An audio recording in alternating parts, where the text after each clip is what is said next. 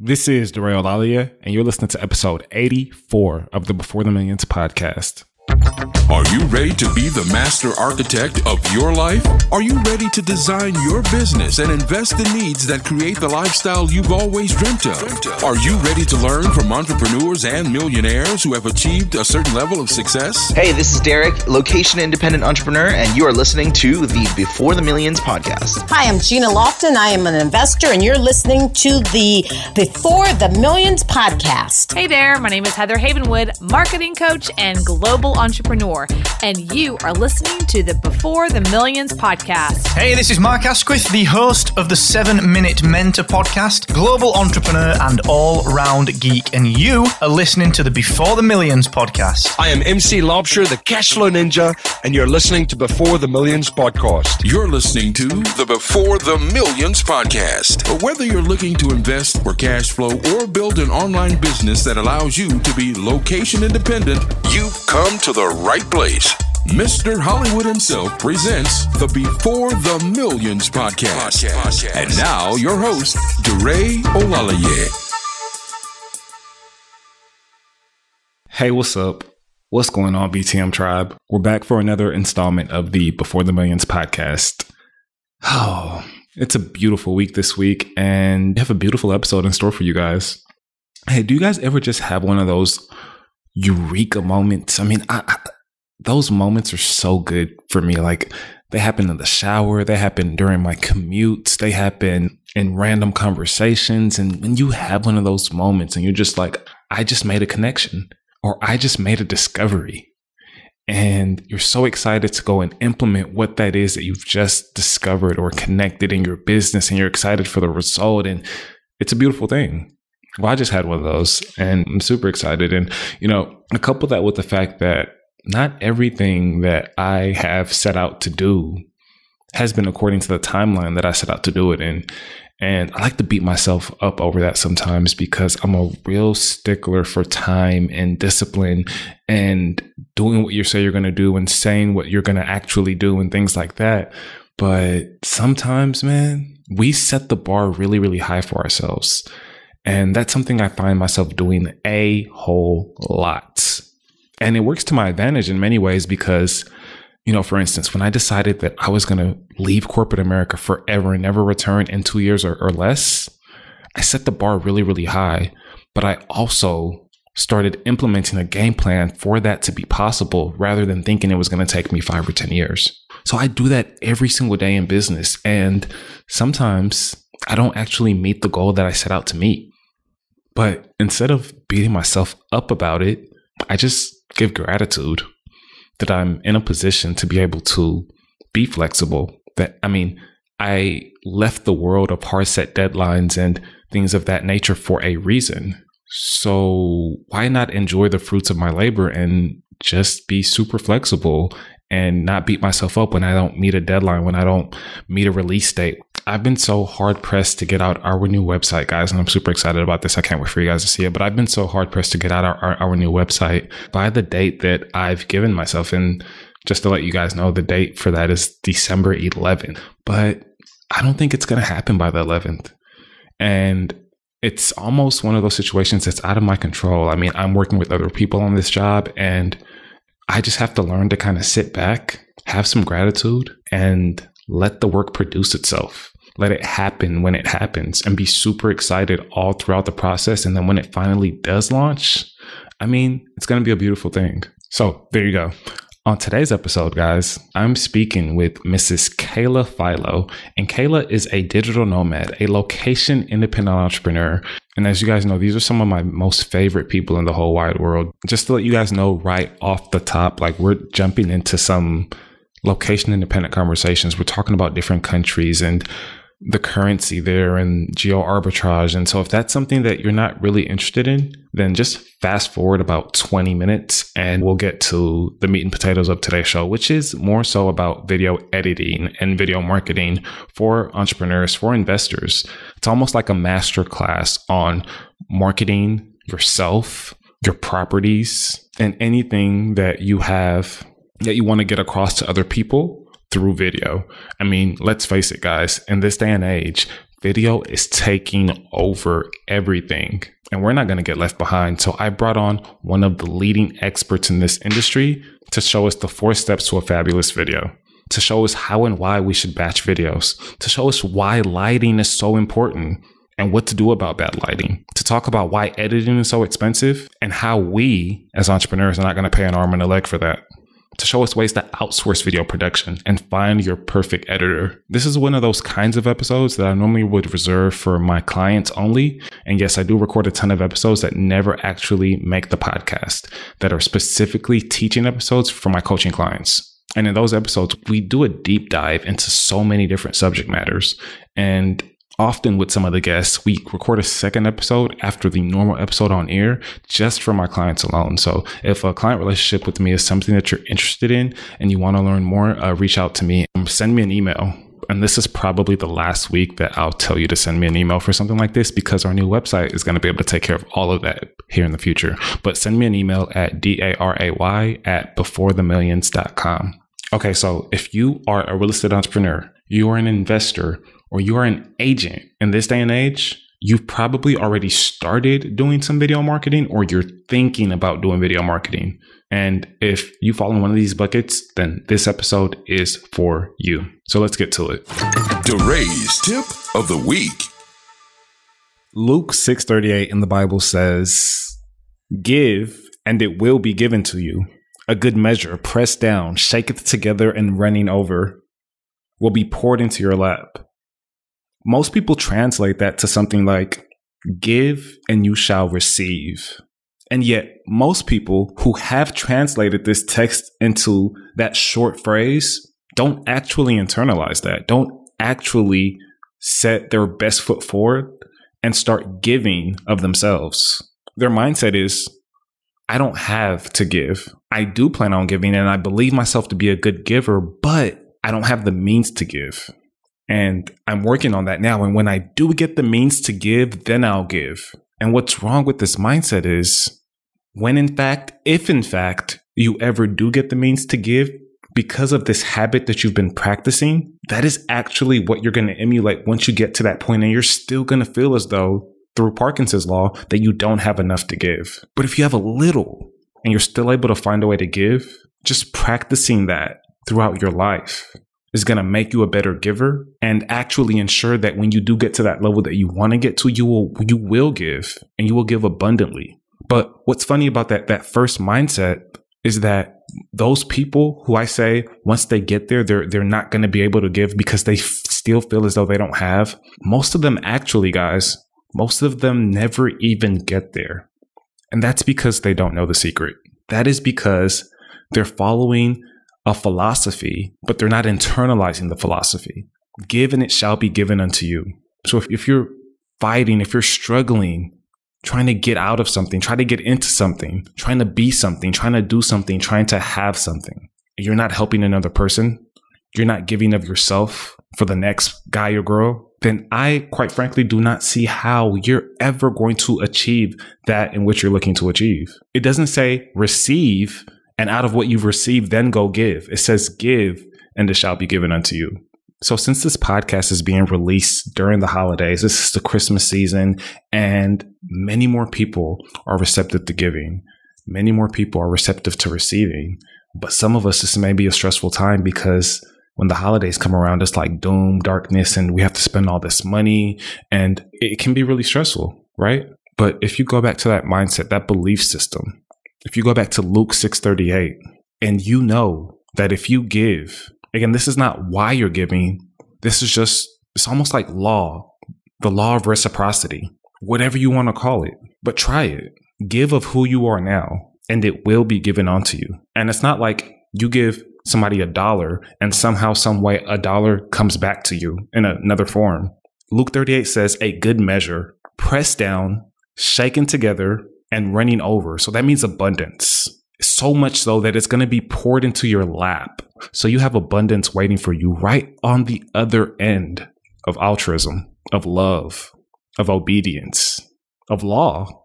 So my friends, go out there and give. Be cheerful this holiday season. And don't be surprised if you get a good measure, pressed down, shaken together, and running over. Now let's get to the show. And now your feature presentation. Today, I'm super excited. We have a video marketing expert on today's show, and her name is Mrs. Kayla Philo. Hey, Kayla, how's it going? It's great. Thank you so much for having me. I'm excited to chat with you and the BTM tribe. Where are you speaking to you from today? Kind of give us a little bit about what you're doing today and where you are currently in the world. Well, right now I'm in Todos Santos, Mexico. It's it's a dusty little pueblo on the southern Baja Peninsula. I'm based in Mexico City, but we're house sitting here for some friends this summer. And it's been really good for me because it's down season here. There's nothing to do, literally no coffee shops, maybe a couple. Nothing to run out and be distracted with. So I'm getting a lot done here. What is the name of the city again? How do you say it? Todos Santos. Todos Or if Santos. you're gringo, you would say Todos Santos. Got you. I like Todos Santos better. Yeah. So I really want to dive into why you're there, how you're there. Are you Mexican? No, I am. I was born in Iowa. I'm about as, Midwest kind of as you can get. I didn't grow up there. I grew up in Texas, in Houston, and spent most of my adult life in Austin, but fell in love with Northern California and spent a few years there. And my dad's an entrepreneur. He's an architect that started his own business many years ago in a downtime in the Houston economy. So he's been an inspiration. But the way I ended up here in Todos Santos is 3 years ago, my youngest daughter graduated from high school. I had 2 kids and she was the youngest. And so I left the nest really empty. I sold or donated everything that would not fit in my Honda CR-V with 95,000 miles on it.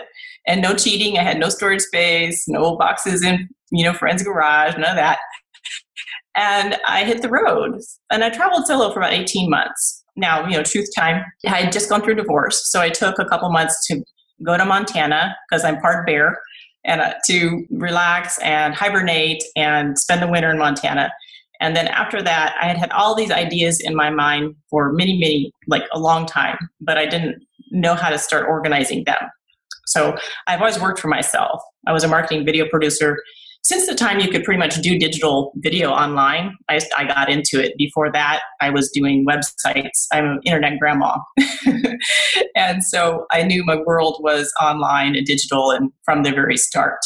It really fits my personality because I'm very strong right and left brain. I'm creative, but I'm also kind of geeky. So that world works for me. So after, again, my daughter graduated, I spent about 18 months, but I didn't go lay at the beach.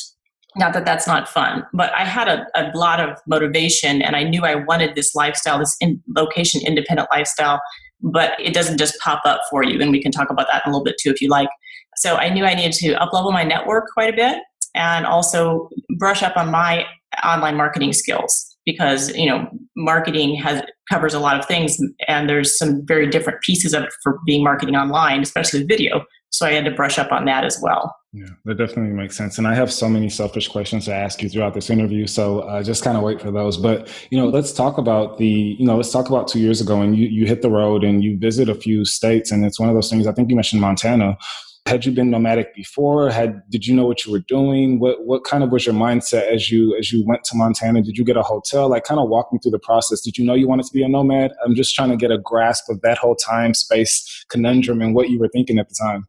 Yeah, that's a good question. I can't speak for everyone, of course, but I think it's something that it just wouldn't leave me alone. And I used to think literally there was something wrong with me. I used to think I was too restless. Why can't I just be? I had a super nice life. I can't complain about any of it. I had a very easy life, actually.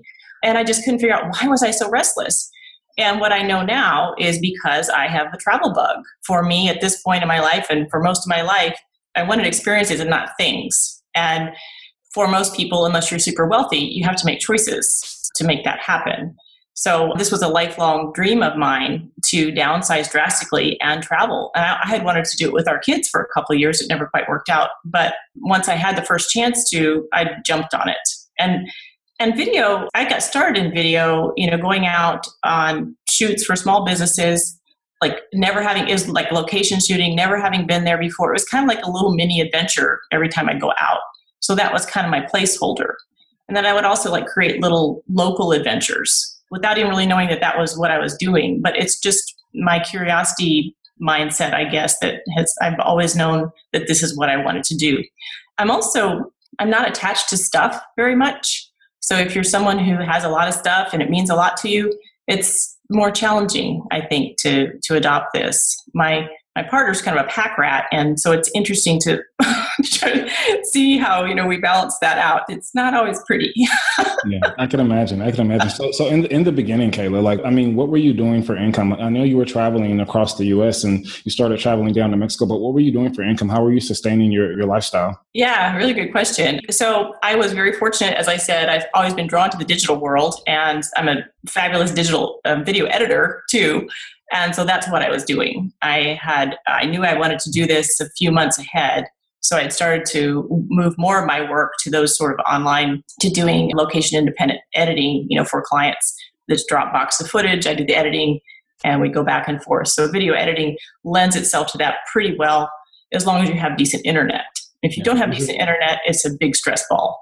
Because this is on your own platform, like your own website, or was this like on Fiverr or one of these other platforms? Oh no, it was not. I was leveraging my contacts that I had made beforehand. Okay, yeah. Nice. Fiverr is a way to get started if you're starting out, but no, this was just, and I also supplemented that, to be honest, with some savings. Now let's talk about maybe your current focus today and who you're helping today. I know you're empowering women entrepreneurs, but how did this get started for you, and how is it advanced to this day? Yeah, thanks for that. Well, the cool thing about it is it's all in the flow. So the current focus is, well, I should back up a little bit. So we are in the midst of a golden age of female entrepreneurship. I'm not sure if you've run across that. I feel it. I definitely feel it in the air. Yeah. It's one of the, just entrepreneurship in general, being a digital nomad, being a location independent entrepreneur. But when you think about that space, when you think about the amount of things that people can do, that people do in that space to kind of get to their freedom number, to get to their location, whatever it is, I think it's a space that mostly women are in. I think about the numerous opportunities that women have in that space, and it's just like, oh my goodness, like it pays to be a woman right now. But yeah, go ahead. It's about time. Yeah. Well, no, I agree with you. I think what's happening is we're finding our support networks that were harder to access within the traditional structure of business. So, and finding those people and those resources online in a way that's really accessible. So I think it was an article in Forbes, or somebody coined that term, golden age of female entrepreneurship. And by the way, it's being led by women of color by a long shot, which is super exciting too. So it's a very inspiring place to be playing in. And it's a place that I've been an entrepreneur or an advocate for entrepreneurs, social entrepreneurs, especially all my life. I met Muhammad Yunus in the 90s. He was a founder of Grameen Bank, microcredit. I don't know if you're familiar with him, but totally, a hero. So I've been interested in that space for a long time. And that was part of my frustration that caused me to launch out into doing something totally different. Was I wanted to figure out what could I do that was more like in that space. So of helping entrepreneurs, or being one myself. I worked for myself for a long time, but there's a difference between that and being an entrepreneur. Yeah. So I had jumped into this DreamBiz test drive, and then after that failed, and I realized it had potential, but I was going to have to invest a ton more money. I needed an idea that was maybe a little more literal and solved a pain point a little more specifically. And I looked around and had women asking me, how do I do video? I'm like, again, duh. So I was like, duh, to me, I need to create, that's my next project. So what I created, it's called the Fab Videos Finally Done. And it's the ultimate system for helping coaches and consultants and really anybody who's the face of their business. And it works for men too. I'm not at all anti-men or anything like that. I love men. But as you know, one of the keys in online marketing is you have to really get specific as possible. The riches are in the niches. That's exactly right. Especially at first, they call it your beachhead niche, or your beachhead audience, that you want to pick an audience and try to dominate it. And then you can branch out from there. So the program works for everyone, but it is also, there's a lot of mindset work in the system, and because women have, we have our own special designer baggage around being on camera. And so, especially if you didn't grow up, taking 5 selfies a day with your cat, like my daughter, she is totally comfortable on camera. But if you didn't grow up with that, then there's a lot of mindset work that goes into this as well. So that's why it's targeted for female entrepreneurs. You're a digital nomad. You're a location independent entrepreneur. I mean, what are the pros and cons of that? What do you experience on a daily basis that maybe the average typical person doesn't even think about? I mean, maybe even a plus or an advantage. Like, what are some of the things that go on in your life that you didn't have to think about before, but now as a digital nomad, it's something that's constantly on your mind? Wi-Fi. Wi-Fi is constantly on my mind, and I'm laughing about it, but it is true. I mean, if you're going to work, obviously try to create your career online, reliable Wi-Fi is important. And so that was one thing that I learned. And the second thing was to make faster progress, you really can't move around every week or so. It'll drive you crazy, even every 2 weeks. So what I try to do is stay at least a month in each location. And I like that anyway. I like slow travel. I call it slow travel. We have a blog about slow travel as well. But it's where you're staying at least a month in every location.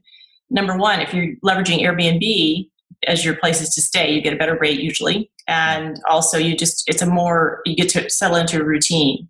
So I would say those are two things, Wi-Fi and staying, don't think you're going to be jetting off every other weekend to different places, at least not in your startup phase.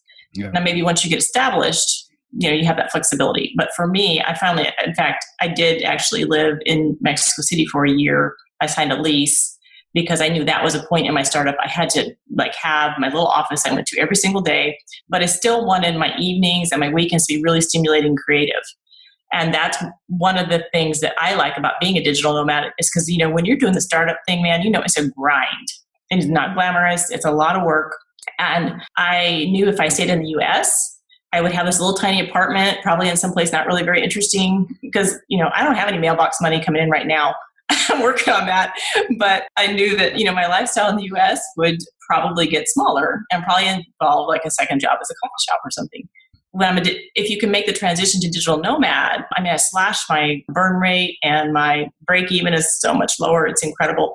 There are things in Mexico that are not cheaper, but most things are. And my phone is $6 a month and it's the same plan I had on Verizon for $50, just things like that.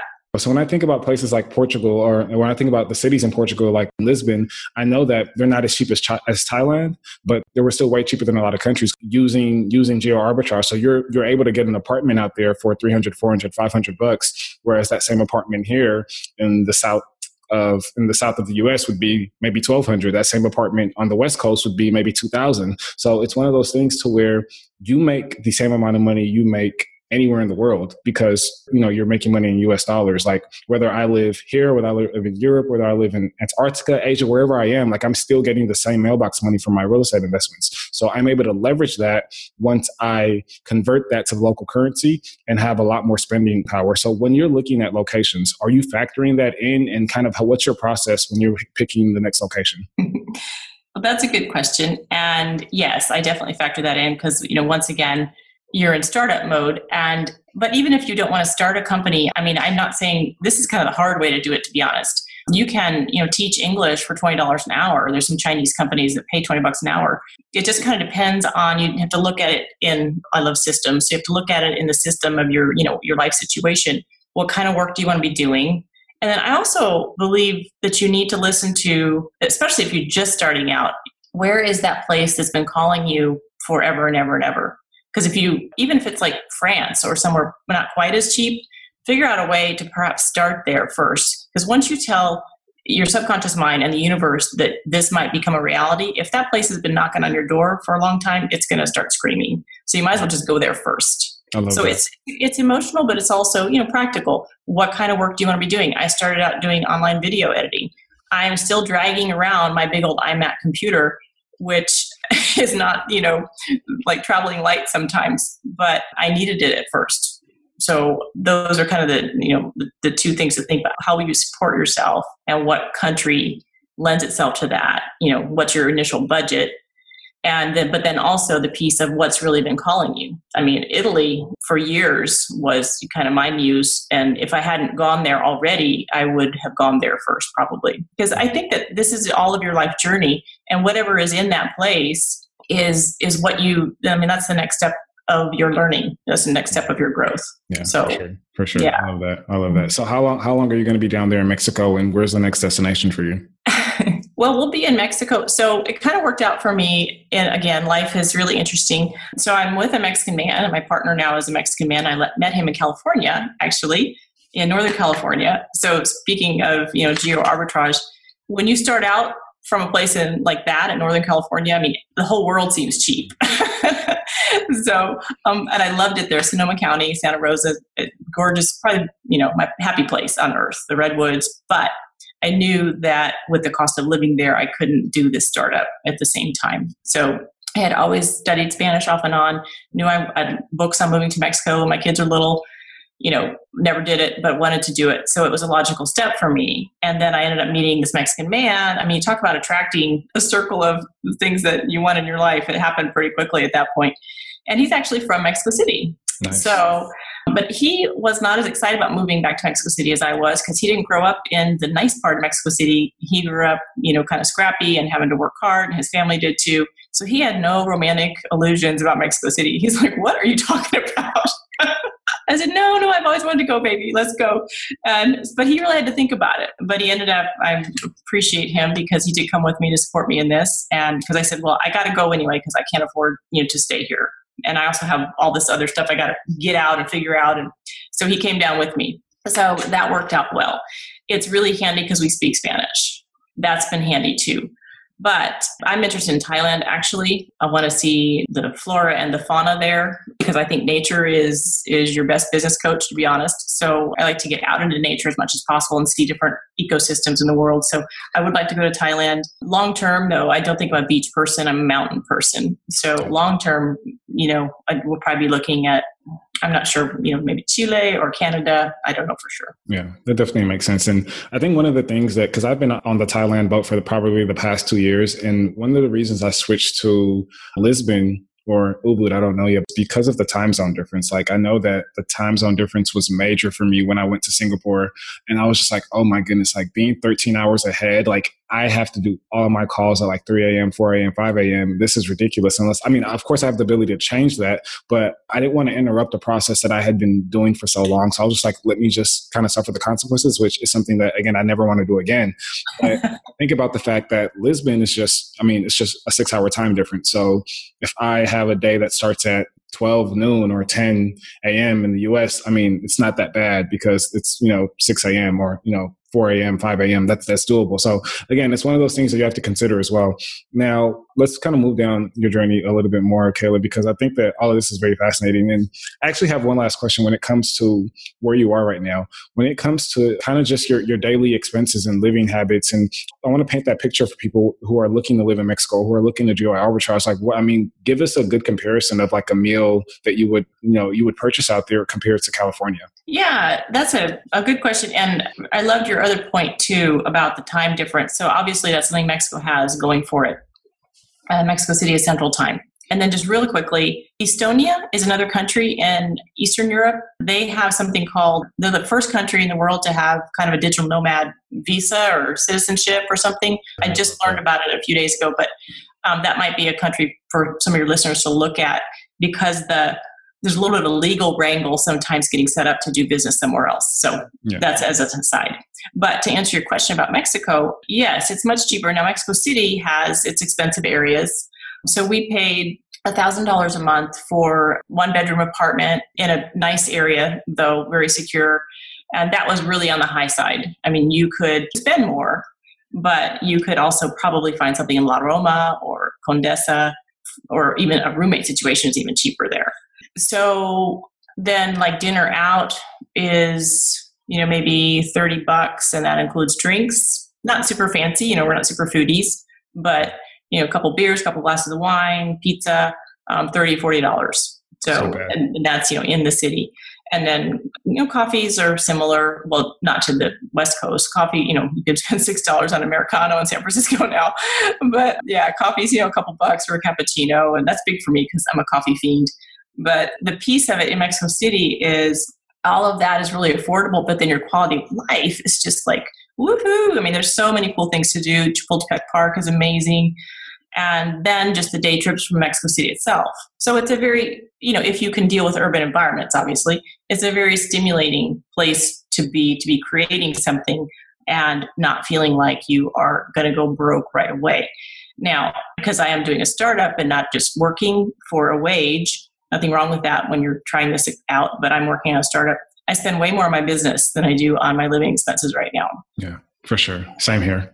Same here. 100%. Yeah. I mean, it's one of those things. Again, it's the startup phase. And I mean, you're grinding it out, and I totally can resonate with that. And I mean, I feel like we can go on this for days, but there's definitely a segment of the show that we want to get to, and we want to talk about some strategy, Kayla. I mean, I'm having fun in this. I love talking about digital nomads and lifestyle, just lifestyle businesses, but let's get to some strategy. Let's give the listener something concrete to take away. I mean, we talk about video marketing, so that's your area of expertise. And I want to talk to the real estate investors out there, maybe even the real estate coaches, and maybe, investors who have a few properties and are looking to help their brother or their sister. They're looking to start a small business. They're looking to, just find a way to help other people. And in this day and age, the best way to get your information out there, the best way to teach people, the best way to produce any type of content is video. I mean, quite frankly, it's video. Like, video's taking over. You think about Facebook, you think about Instagram, you think about all the social media platforms that we use, and they're highly, highly, highly,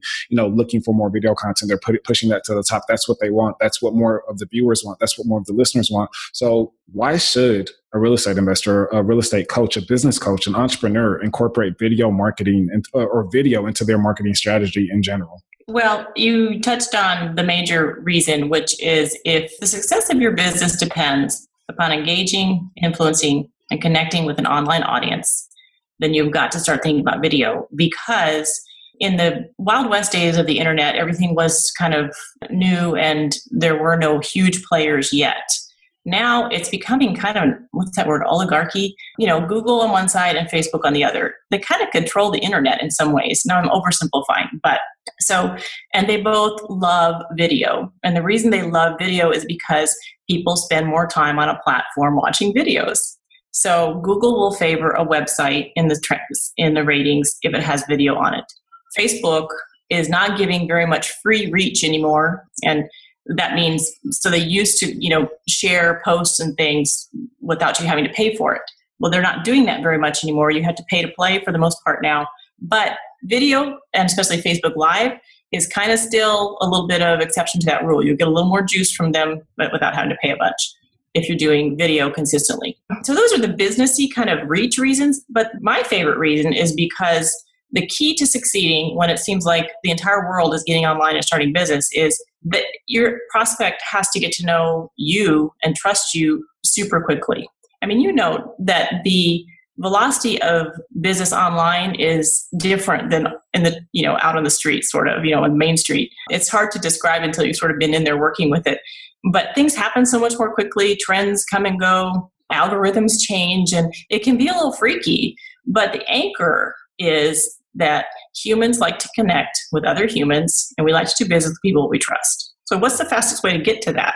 It's probably not an email stream anymore. I mean, email is important, but an email nurture series is going to take twice as long to establish that level of trust as if somebody just sits down and watches a 2, 3 to 4 minute video. So those are kind of the reasons why video is so important. And the things that I can go into kind of 3 things I see people doing wrong. If you'd like me to, is this the time? Yeah, let's do it. Yeah. So, and this is why I'm really happy, my clients kind of drag me back to video and in front of the camera to be helping people with this, because I do feel like I know a secret and I want everybody to know as much as possible. So there's 3 basic mistakes that I see people getting into video or new to video. And the first one is overcomplicating the tech setup. It doesn't have to be hard at all. I've downloaded guides that are fabulous guides, to how to do video, but there's like recommendations for 5 cameras and 7 mics, and who needs that? You've got a smartphone, just use your smartphone. It'll simplify your life so much. And smartphones take beautiful video now. I mean, it's kind of crazy. I used to have a big old camera and I don't anymore because, my smartphone takes just as good a video. And you mean just the regular camera app on your smartphone? If it's an iPhone, just click on the camera, press record, and you're good to go? Yeah, exactly. Especially, iPhone 6 or newer, you can do, kind of funky. The iPhone 5 actually did pretty okay video, but the 6 and the 7 are, the next level.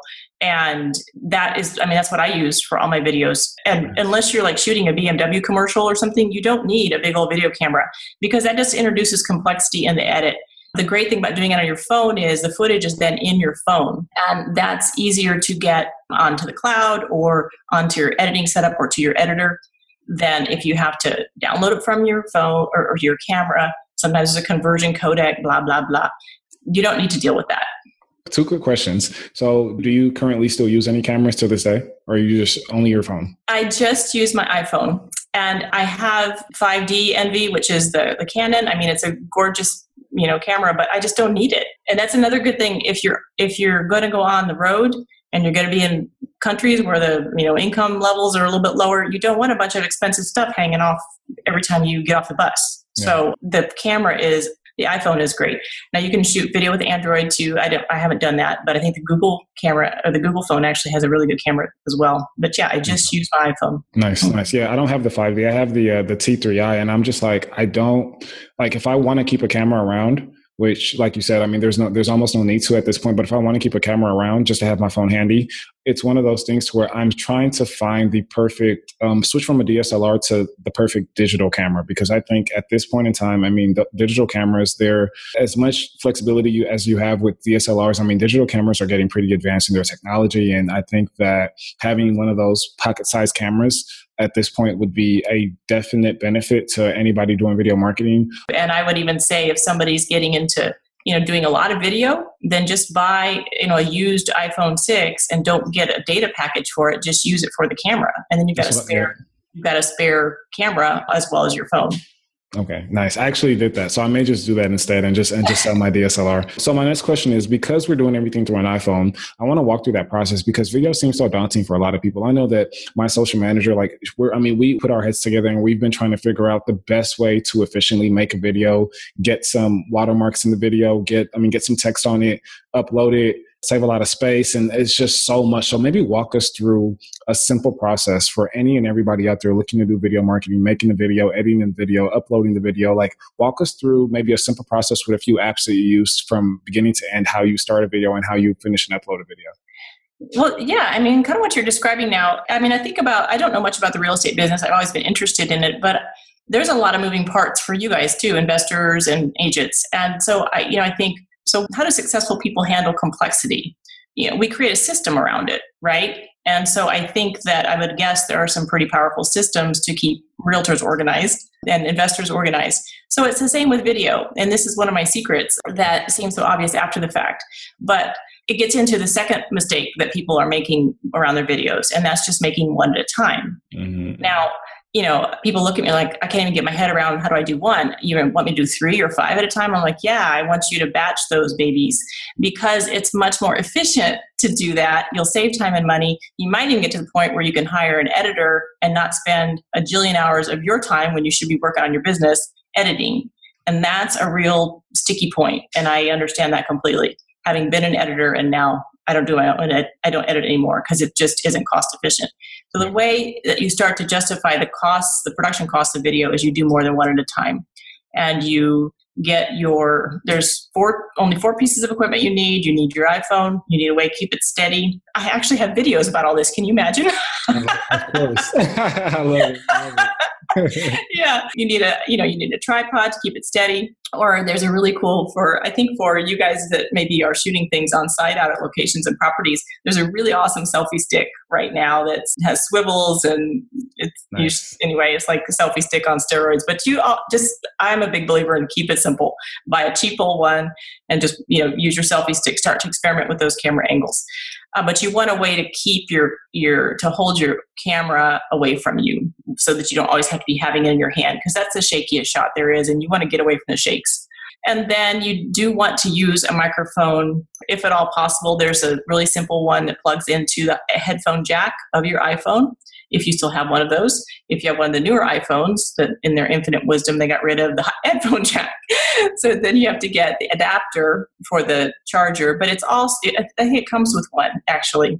So don't throw away that little white piece, that little white cord that came with your iPhone 7. You can use some Apple AirPods. Have you experimented with those? I have some and I haven't used them for a video yet, but I hear they pick up really good. Yeah, that's a good point as well. They pick up pretty well. And I have one that Urban Ears is another brand that actually I've done a bunch of videos with those, and the sound's pretty good too. So thank you for reminding me that is true. Nice. When you are doing like a business video though, like if you're doing more of a, introducing yourself. You don't want those in your ears. You don't really want those in your ears. Yeah. Maybe if you're out on location, you're filming a house or an apartment or something, then it's fine. But even then, you got too many cords going, and you might just want one little clip on. There's all sorts of things you can get into, but I always like to keep it simple. So you either want a lav mic that plugs in, or there's another lav mic. Those are good too. Yeah. Or there's another mic that plugs in to the charging port that is kind of tapes or picks up sound all around you. And that's a pretty good mic too. The only problem is you can't charge your phone while you're using it. So I'm not as crazy about that one, because video tends to eat up the battery and heat up your phone. Yeah. So those are things that you need. And if you're doing, again, kind of business video where you are teaching or consulting or you're presenting yourself as a trusted guide, then you want a light. Like my favorite source of light is Sammy Sunshine. You want light in your space. What's Sammy Sunshine? The sun. I should have known that. I should have known that. Natural light.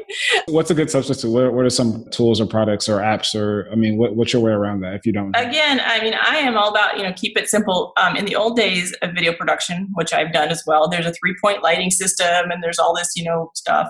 And if you shoot closer in, then you simplify your shot quite a bit, to be honest. Because then you don't have all this stuff in the back that you have to worry about. So you just kind of pick one section of your room to clean up and not the whole room. And then you shoot a little closer in, or even if you're on location somewhere. You just pay attention to things in the background. You don't want something looking like it's growing out of your head. That drives me crazy. I see that all the time. And just kind of, look at your environment with new eyes.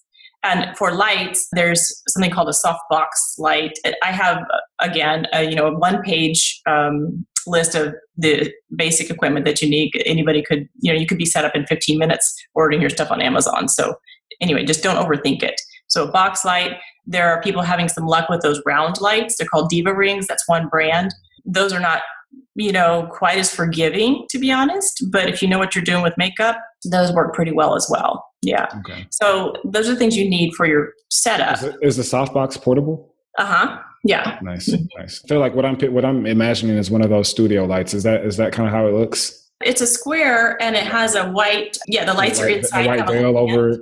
Mm-hmm. Yeah. And then also there's this one, I don't, we're on a podcast so people can't see me, but the brand is Generay, and it's a light actually that's meant to go on top of a DSLR on the port on top. But I use it as a supplemental light because it's about, as big as it's like a 4x6 box kind of, and it gives you pretty bright light, and that really helps in low light situations. Yeah, for sure. But that's the other thing about the iPhone that I like is it's super sensitive to light. It makes it tricky if you have bright spots, but it makes it it's very adaptive, understanding and forgiving in low light. Yeah. Okay. I got it. Okay. Yeah. Guys, we're getting really technical, but we're going to have a lot of these things in the show notes. I'm going to have some recommendations. I know Kayla's going to have some, so definitely reach out to her, and we're going to have all of her information at the end. So, okay, we're walking through the process. The 4 things that we need an iPhone. We need a tripod. We need some kind of recording device, whether that's your Smart Lav Pro, whether that's your Apple AirPods, whether that's, whatever mic you have, you need a mic. And then last but not least, you need great lighting. Once we have those 4 things, we're ready to go. So that's like pre-recording, the things that we need. Now let's talk about, I guess, the process of actual recording, and then post-recording. What are we doing then? Well, that's your setup, but really what we teach people is they're doing their setup, but at the same time, they're having a parallel journey where they're figuring out what are the first 3 to 5 videos they want to make, because they're going to be short videos, because that's okay for most people for marketing purposes. Now, there are other types of video. We could talk about that as well. But the place to start are short videos, because the attention span online is very short, and anything over 2 minutes is eternity in video land online. So you want to keep it short.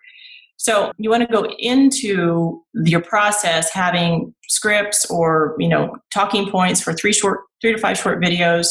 And I have obviously a whole system around this. Yeah, for sure. This is the Spark Notes version, guys. You're definitely going to want to check out some of Kayla's stuff after. And you want to get to the point to where, you can say those things in sound bites so that you're not stuttering a lot, or, it's coming together in a really cogent, short fashion. And then you want to pick a day to tape everything and then do it all one time, batch it with your studio setup that you've set up. Now, the day that you shoot is not your first day using your stuff. You need to set aside some time to practice with it, because inevitably things will go wrong. I mean, one of my favorite clients, and she's not a tech happy lady, she's a coach for teen girls and their parents. She's amazing, but tech stuff, not her gig. Well, her light kit comes with missing a screw or something, so it takes her half a day to get that figured out. And then her cat eats her mic when she goes to have lunch. And then, she runs out of space uploading stuff to Google Drive. So I don't know why, but I think it's because, when we're learning video, we're really pushing on, we're up-leveling our skill set, and there's something in the universe that wants us to stay small. Yeah. Not the universe, something, I don't know, not helpful that wants us to stay small. So things will go wrong when you start to try video. I just got to be honest. For sure. That sounds like a valuable life lesson in every single area of our lives. So definitely take heed to that. I love that. Yeah, right. But then just quickly wrapping that up. And then you want to figure out a way to keep your footage organized. And obviously, our system has a whole piece on that. But you want to keep your footage organized so that your editor can get to it easily. It saves you time and money, because it saves you money, because it saves them time. And also sometimes they'll move you to the front of their schedule because your footage isn't a big mess like something else they just received from somebody else. Yeah. What's the best way to upload your video from your phone to some type of cloud? Is it just straight to Dropbox? Is it any other cloud? I mean, are you compressing it? How are you uploading? Okay, so no, you don't compress it first, because if you do that, you always want to start editing with the fattest footage that you have. So you want to try not to compress anything before you start editing. So what I do is I do image capture from my phone to my Mac, and then I upload it to Google, which is where I keep my stuff right now. I know some people use Dropbox. I mean, it doesn't matter if Dropbox is your thing. A lot of editors work with that too. Yeah. In the past, so for editing, which is the boogeyman and all this stuff, I use Final Cut Pro because that was what I was doing for a living. iMovie is, acceptable. There are some cloud-based editing platforms that I have not experimented a lot with, to be honest, because I'm so impatient with the upload time. And also they're a little limited, but that's why you got to think about this stuff as a system, because you don't want to get into the edit with all of these, really little tiny changes you want to be making in your footage. When you think back, I could have had my footage be a little cleaner, I could have practiced a little more and gotten my sound bites organized, and then I would just be basically chopping this up and putting it together and we're done. Instead, I'm sitting here editing out, things that I thought I would do in the edit. So those are kind of some tips. The power tip, though, really, and I know this is a hard one, but is to work with an editor. And in fact, we're setting up an editor matchmaking service because that's a big pain point. Yeah, and I want to make it something, and as you might imagine, all editors not created equal. They're all amazing people, but some are more, have a better kind of bedside manner than others. Some have more experience with business video than others. It's interesting, with my clients, editors that have experience with brides do really well, because my clients have some of those same jitters around their video project. They're center of attention. They want to look nice, and they've never done this before, and it's expensive for them. And so all those same things that kind of go through a bride's mind, same thing with business video if it's the first time you've been working with it. So that's a tip too. If you can find an editor to work with, just be sure that they have some understanding of business video versus, working on their girlfriend's music video. Nothing wrong with that, but but you want somebody with a little bit of career maturity, I guess. Doesn't mean that's not an age thing. It's more of an experience thing, Yeah, that makes sense. So one last thing for the do-it-yourselfers, and then we'll do one last thing for the people who are going to outsource this and get some editors. So for the do-it-yourselfers, when you're editing, the best way to edit is to edit on your phone, I'm presuming. I mean, maybe not the best way. I know that once you upload, you're able to kind of use some of these softwares that you named, like iMovie and things like that. But for those who want to possibly edit on their phone, is there any recommendations as far as apps that you recommend, or do you just not advise to do that? Kind of speak on that a little bit. That's a really good question, because a year ago I would have said, no, that's a bad idea. But now I know it's a thing. It's not a thing I could adapt myself very easily to, because I didn't grow up doing that. I mean, I'm more than half geek, but it kind of drives me crazy to try to do things on my phone that I've been used to doing on a 27-inch Mac, So, and plus there's always a tweak I want to make. But having said that, again, if your footage is pretty clean and really all you're going to be doing is putting, an opening slate, is what we call it, on the front and a lower thirds, the iMovie phone app is fine for that. It just, as long as you're not trying to do lots of intricate cuts or any kind of filters, or they don't have last time I used it anyway, they didn't have like a light adjustment thing, which kind of drove me crazy because that's a really basic thing in video. Yeah. Second to that might be, an iPad. Yeah. I think it'd be easier to edit on an iPad. But the editors that I work with, and I work with a couple digital nomads, and they edit on their laptop with a mouse. For sure.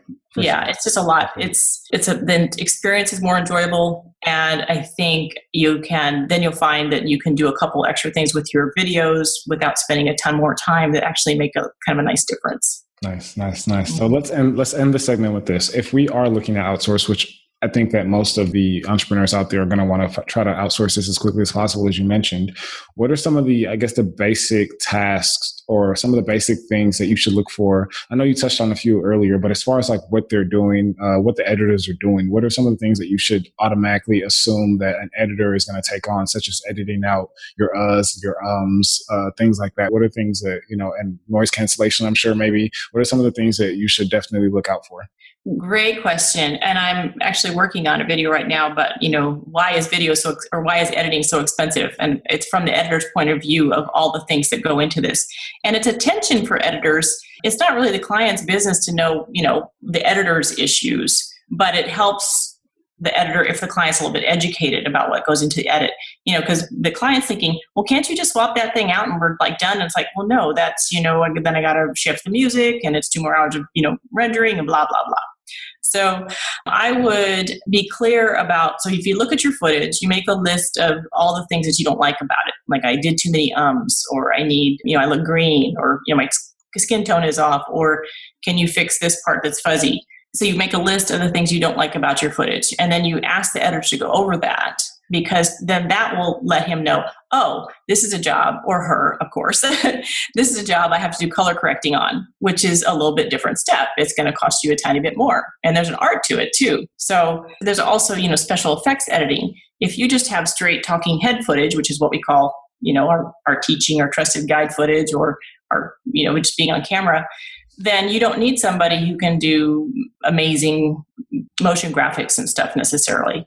So you might be paying a little extra for their expertise in that area, even if they're not using it on your job.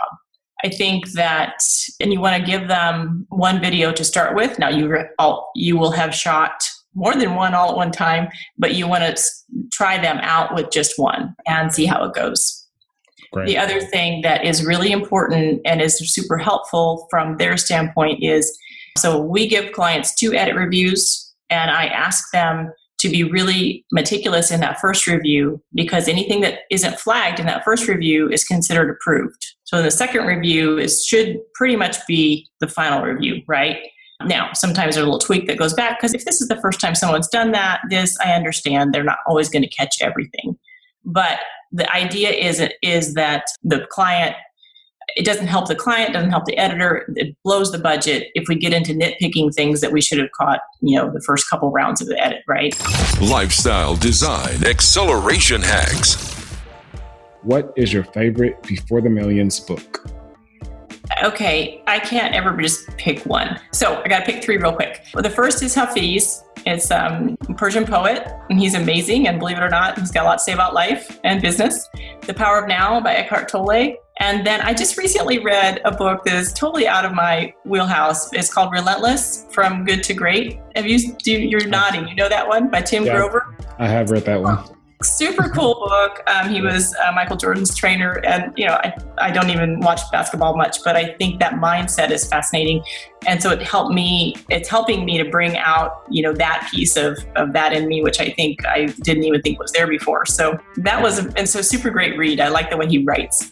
Yeah, I love that book as well. So definitely a great recommendation. All 3 of those books are great, and we'll definitely put all 3 of those in the show notes. The Power of Now is another great book as well. I haven't heard of the first one, but I'm interested to kind of look that up. So thanks for those recommendations. Question number 2. what is your favorite lifestyle design app? This can be a business app or tool. I've got to say Asana is a powerful app for keeping organized, but I'm assuming somebody's probably already said that on your show. So I also ran across one I really like. I like to make things as visual as possible. And Canvanizer, I'm not sure if you're familiar with them, but Canvanizer is a website that has a lot of different templates for the business processes, and you can actually fill in these visuals, these templates. The business canvas is the most obvious example, but they also have customer journey maps. They have, I would imagine there's something you can adapt to the real estate journey for sure with one of their templates. But Canvanizer, and their quick tip, they're in the middle of redoing their app. So the deal right now is pretty good. It's like, nice. I can't remember. I won't say the price because I don't know, but very cheap. Nice. That sounds amazing. So we'll definitely have both of those apps in the show notes. Mm-hmm. Question number 3. What do you enjoy most about the way your lifestyle is currently designed? Well, the massive freedom to set my days, but also that means there's no excuses. So it's really been good for me honing my self-discipline, but also really enjoying myself again during this time when a lot of the time it just feels like a grind sometimes. The entrepreneurial journey is not always glamorous and exciting. So that's what I just like, having new experiences whenever, at my fingertips. Also, this may not make all of your listeners happy, but I like the fact that if something breaks in my space, it's not my problem. So you guys with Airbnbs or, apartments or whatever, I appreciate you. That's another story for another day, Kayla. Another story for another day. Yeah, I can imagine. Anyways. Well, I'm not that way. I'm very good. Okay. Then you're in my good book. No problem. Yeah. Okay. What were the sacrifices that you knew you had to make before the millions to get to where you are today? I knew I was going to have to simplify drastically, which to me meant downsizing. No doubt about it. That is probably the number one thing. And then also moving to Mexico is awesome, but I do miss my country sometimes. I mean, it's very different. So, but I knew that, I'm going to be 55, so I don't have 40 years to figure this out. I got to figure it out in, 2 or 3 or 4. So, and I knew to be able to invest enough to get that velocity going, I was going to have to drastically simplify my lifestyle and live somewhere a lot cheaper. Yeah, for sure. I love that. Great advice. And that's a beautiful sacrifice. Who was essential to your growth before the millions and why? Boy, I think it would be my parents. I mean, it's not like I even talk to them, every day. It's not like that kind of relationship. But I didn't realize, the older I get, the more I realize how blessed my childhood was. So I had a lot of stability, and I was made to feel valuable for who I was as a person, and not, just my gender or, a symbol for them. There's hardworking, work ethic kind of people. I saw my dad and my mom get up every day and go to work, come home, do chores on the weekend. And it's like, just how you lived your life. I think that has been the thing that has given me the confidence actually to even step out on this and take the risks that you have to take to make significant leaps. Yeah, that's beautiful. And there's a question I've been wanting to interject somewhere in our conversation, but I just haven't quite found the right spot. So I'll ask it here really quick before we get to the last question of this segment. When you incorporate the fact that you have little ones, you have kids in your location independent lifestyle, I'm sure you get this question a lot, but how do they adapt to the lifestyle that you live in? Are you homeschooling them? Kind of touch on that a little bit. Oh, yeah. So I didn't ever do this with kids. We took a lot of vacations, but I do know people that do. And I, to this day, it's not envy isn't the right word. I'm happy that they're able to do that. And I would like to have done that. The thing that's amazing about it now is with the internet, you can completely create, an enriched homeschool environment without even having probably to do the whole homeschool curriculum for a year. I think anybody can go online and find the things that they need to keep their kids' education going, education in terms of the formal way. But taking your kids and living in another culture, I can't imagine a better educational experience than that.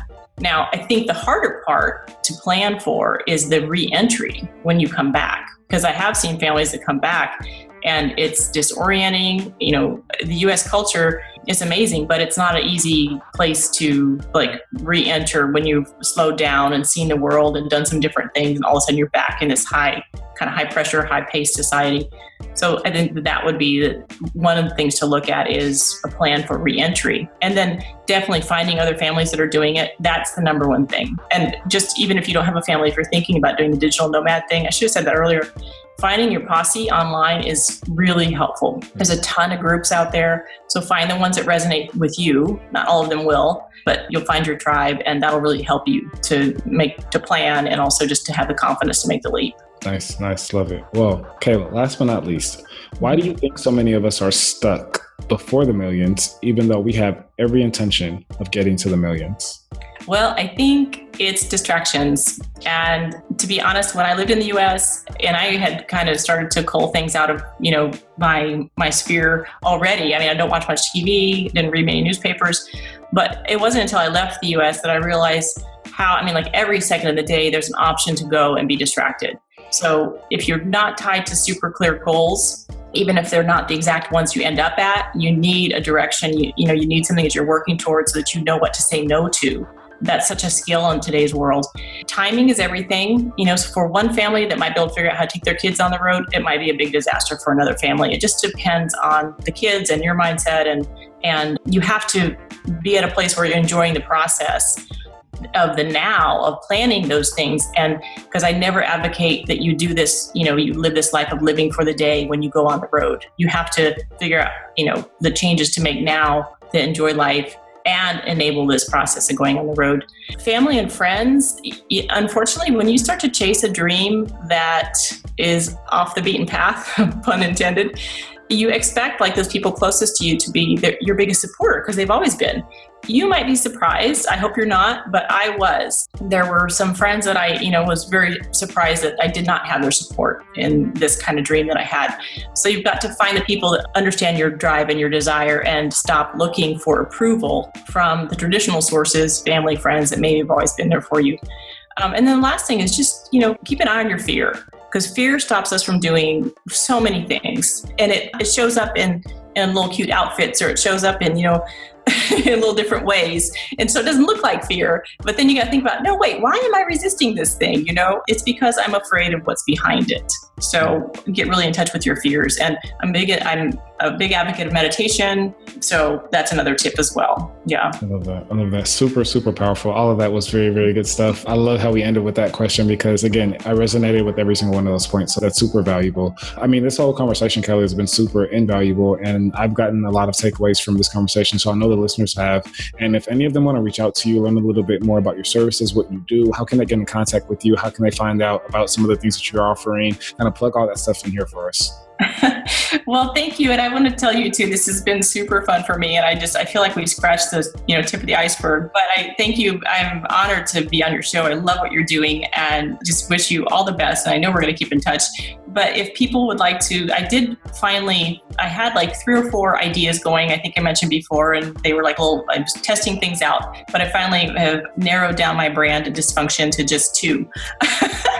So the one is the system for video production for transforming your business with video, and it's called Fab Videos Finally Done, and that's FAB, Fab. It's kind of a long name, but that's a long story too. People can go to that website, and they're the 3 kind of mistakes that you might be thinking about making if you're going to try to do videos. There's a download there if people are interested in that.